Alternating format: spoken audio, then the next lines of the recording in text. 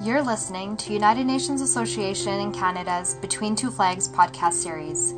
UNA Canada's mandate is to educate and engage Canadians on the work of the UN and international issues of importance to us all.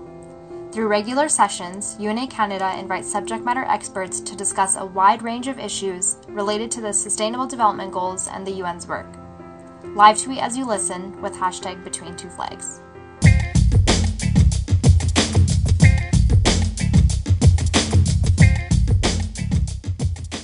Hello everyone and welcome to this week's session of Between Two Flags. I'm Melissa Mutunda, Green Corps Project Officer, and I'm here with Ian Chow, and I'm also the Project Officer with the Canada Green Corps Program. We'll be discussing issues around energy and resilient communities with our guest speaker today, John Parkins. Welcome. Thank you. I'm glad to be here. Wonderful. John, you could start by introducing yourself and give us a little background of your work. Sure. My background is in the field of environmental and rural sociology. So I'm a professor at the University of Alberta in Edmonton, and I work in the Department of Resource Economics and Environmental Sociology. So I teach and conduct research in the area of rural community development, agricultural sustainability, and I put a lot of my efforts into research questions related to energy transition to renewable energy resources. So currently we have a project that's focused in Alberta looking at some of the opportunities as well as challenges in developing wind energy technology in the province. So that's an area of interest for me right now. Thank you so much for that. I think energy literacy is such an important topic right now in Canada, especially with the ongoing threat of increasing gas emission. How can policymakers in Canada increase energy literacy through community-based energy efficiency initiatives? Interesting question. I was curious about the focus on policymakers to increase energy literacy. My first reaction is that I'm not sure that it's always policymakers who should be at the forefront of increasing literacy. I can understand there's a role for policymakers there. In some parts of Canada where energy efficiency is a priority, the public utilities, the hydro companies, for instance, in New Brunswick and other provinces are really leading in this regard because there's an interest in creating more efficiency in their energy consumption, which would allow them to extend the capacities of their current energy production systems. And I'm talking about electricity production in particular. The other thing to say is that we don't really know much about our energy systems. On average, Canadians are really fairly uninformed about energy, and so literacy really is quite low. For instance, in Alberta, when we turn on the lights, where does the power come from? And when we ask this question in some of our survey research, we did a national survey a couple of years ago. We asked questions about energy literacy, and we asked people some factual questions. For instance, how much electricity is produced by hydro in their province, and sort of over 40% of respondents answered that question correctly in Alberta and in Quebec, but less than 20% answered that question correctly in New Brunswick, Ontario, and Saskatchewan. So really, I think that literacy is very low, and it is a concern of ours, which is why we're looking at this issue in our own research. So to your question about, how do we enhance, or how should policymakers help to enhance energy efficiency programs, there's probably a number of really good ways that this could be done, but I would focus on one opportunity, and that relates to the visibility of the renewable energy technology. So if we think about solar power, for example, our research shows that visibility of solar panels and solar technology really matters. It stimulates interest in the public and a desire for more knowledge. So I think demonstration projects, showing people how these technologies work, what they look like, how it might make a difference in their lives. I think these visibility enhancing demonstration projects are important. So putting solar on community organization rooftops, so community leagues. In Edmonton, for instance, every neighborhood has a community league building.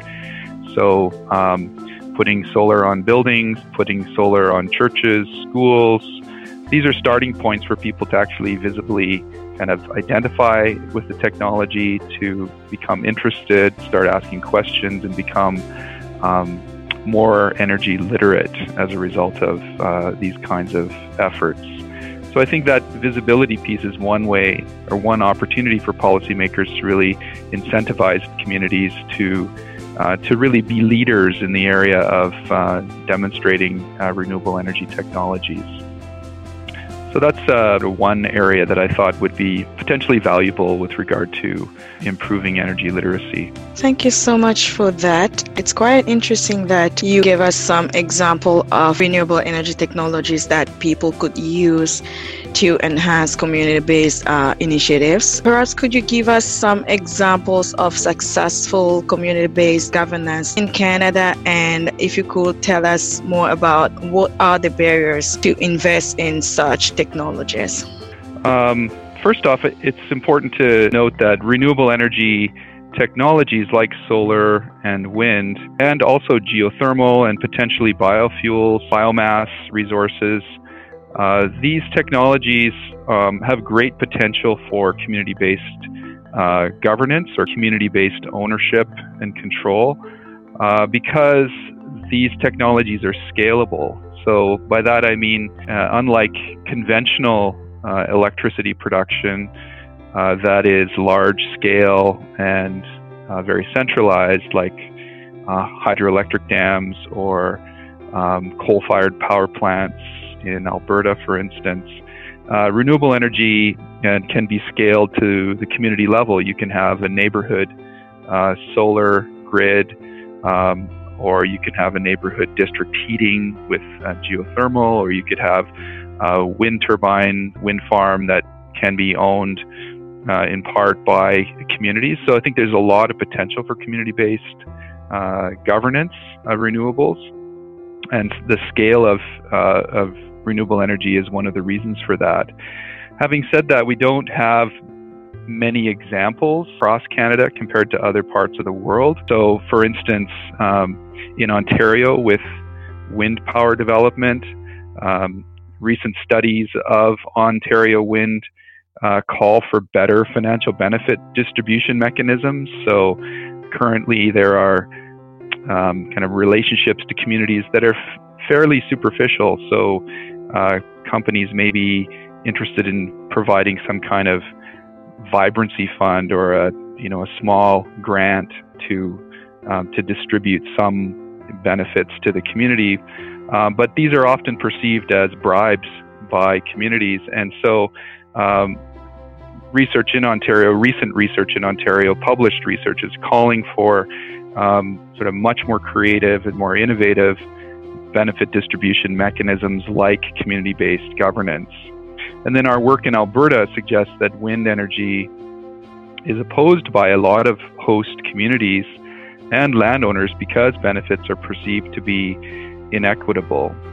So I think there's a lot of potential there for further development of community-based governance. And there is some efforts, there are some signs that things are changing. So there are some jurisdictions in Canada that are looking at municipal government mandates. So policymakers can mandate a percentage of renewables that need to have community governance or a percentage of ownership and control by the community. In terms of some of the challenges and issues, obviously financial capital, investment is a challenge for some communities, but also a lack of experience. We just don't have many good examples in Canada of community-based governance in renewable energy. So communities, they often just don't know what's possible, and they don't know too much about what's being done in other parts of the world. So I think that's a barrier as well. But as I said, I think this is starting to change. Communities obviously see opportunities here because of the scalability of renewables and the possibilities for transitioning. And so just one example I'll point to that I'm aware of, there's a study published recently by Loomis Energy that identifies 152 renewable energy projects across Canada within Indigenous communities or with Indigenous involvement. And that involvement includes investment as well as direct employment opportunities for Indigenous communities.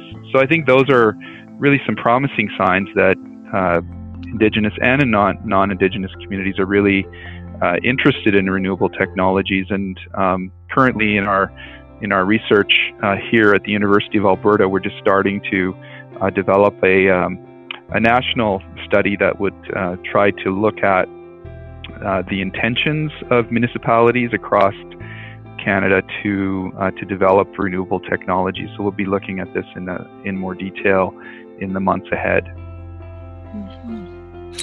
Fantastic. Yeah, thank you for that. You actually answered a few questions I had in mind regarding Indigenous communities and how to get that kind of involvement going. And with that, there's nearly a third of Canadians who do not think humans cause climate change. And they also believe that taking action on climate change will negatively affect the national economy. How can the government change this narrative while trying to encourage and maintain the use of renewable energy technologies? Yeah, that's a really timely question as well. Just given that, we're looking at news stories this week about new research, national research, showing how many Canadians really are not convinced by the science of climate change. They don't see it as human-caused climate change, and therefore don't really see any sense of responsibility. And I think this really is a problem, and I worry about this issue a lot. And when I talk to people about energy transition and moving to renewables, my sense is that people's desire for or willingness to participate in this conversation around renewables and to potentially even make some sacrifices in their own life in terms of how they consume energy,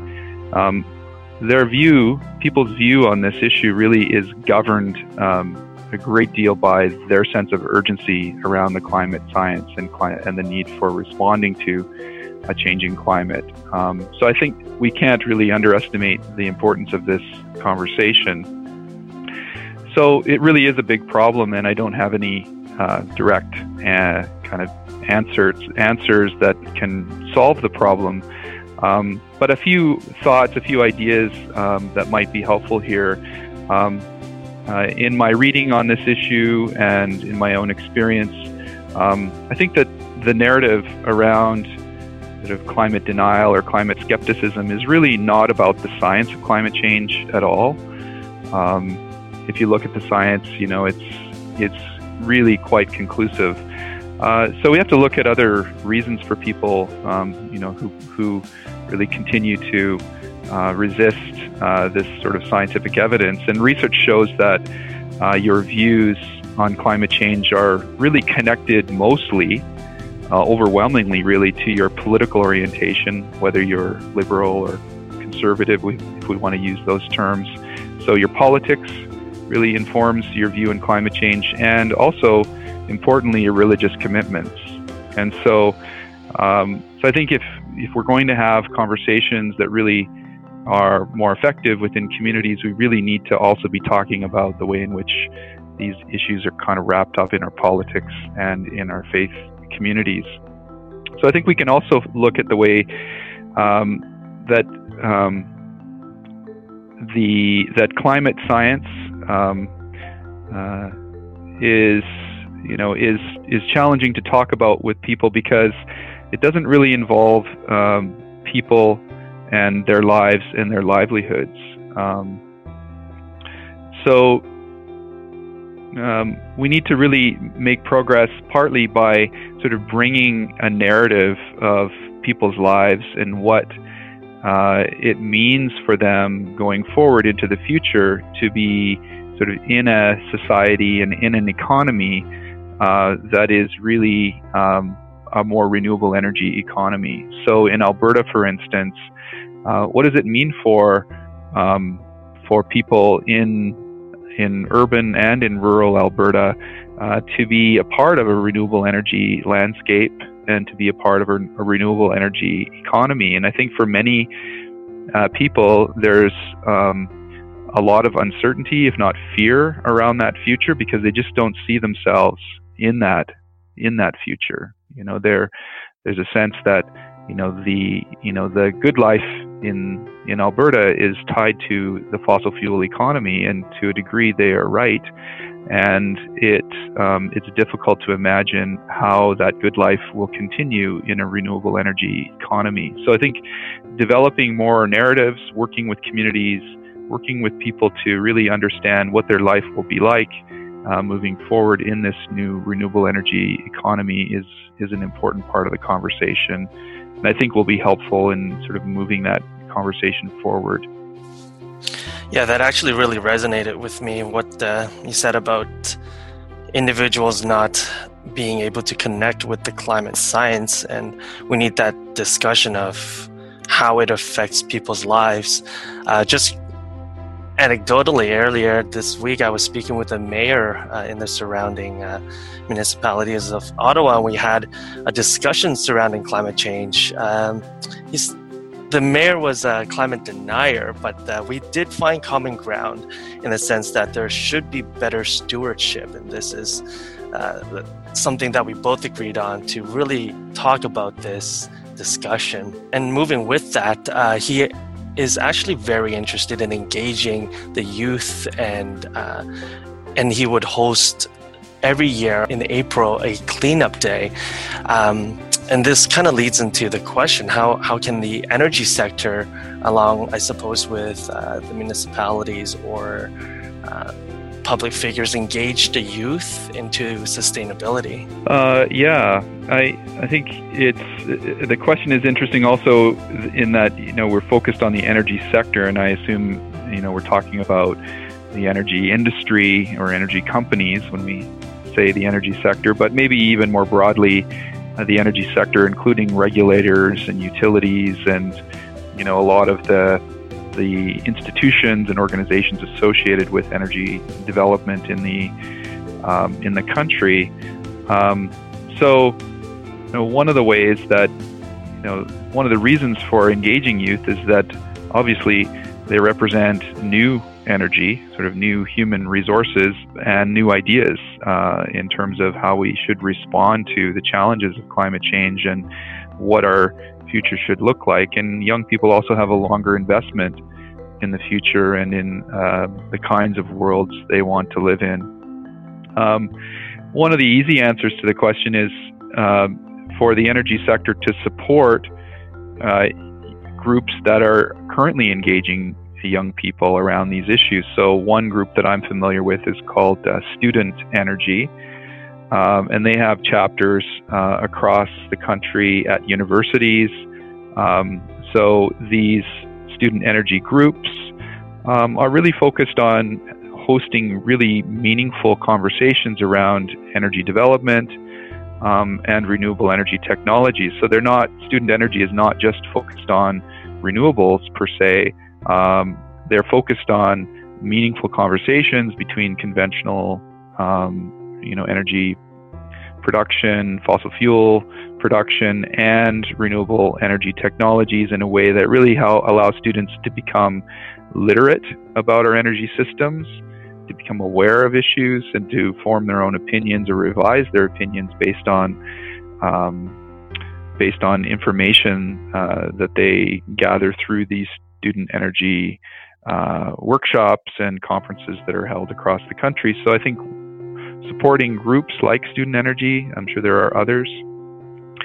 And then maybe lastly, I'll say that, the energy sector, if they want more youth engagement, more young people talking about issues of sustainability, I think we really do need to take the question of sustainability even more seriously, so that young people actually see that this is a serious conversation, making commitments to meet our greenhouse gas emissions targets as a country and as provinces across the country, and to provide leadership in this energy transition. And this week in the news, we've seen polling results that show that many Canadians don't think that humans cause climate change.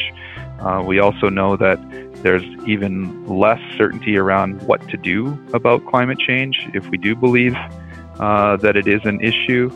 And the other research evidence that has come out this week is that we are going to miss our greenhouse gas emissions targets as a country by a long shot, right? So currently we're not even really having serious conversations about sustainability because we are, still on a clear path towards an unsustainable future with regard to climate change. So getting more serious about that conversation and really talking about meaningful change, I think, is going to be one of the key criteria for engaging youth who really do want to have these kinds of meaningful conversations with the energy sector. Yeah, fantastic. Those are some very insightful comments you had there, actually. We'd like to respect your time. Those are our questions from our side. I'll hand it back over to Melissa. Yeah, this was a very informative conversation. Thank you so much, Joan, for sharing with us your views on energy literacy in Canada and how the country is trying to expand renewable energy into remote communities. You've also mentioned that your research team is trying to do a national study that will look at intentions of communities to invest in clean energy, and perhaps this is something that you could share with us once it's published. We will greatly appreciate that. Yeah, sure. A lot of the work that we are doing here at the University of Alberta is supported through a fairly large project, interdisciplinary project called Future Energy Systems. So if people are interested in learning more about our work here at the U of A, they can Google Future Energy Systems Alberta, and there'll be a lot of information there about different technologies, a lot of technology-focused research on issues like wind and geothermal, but also a lot of social sciences and humanities research also going on about how these transitions will take place, how we imagine the future to be, and what some of the challenges might be in implementing these technologies as we move forward. So I'd be happy to share more results of that work in the months and years ahead. Thank you so much for that. We're going to host a panel discussion on energy sometime around July or August, and we'll definitely be sure to reach out to you. I can speak for myself and Ian here that this was a very informative talk, and thank you so much for that. Yeah, you're welcome. Thanks for inviting me to participate. Thank you. Thank you for listening, everyone, and please remember, just keep greening.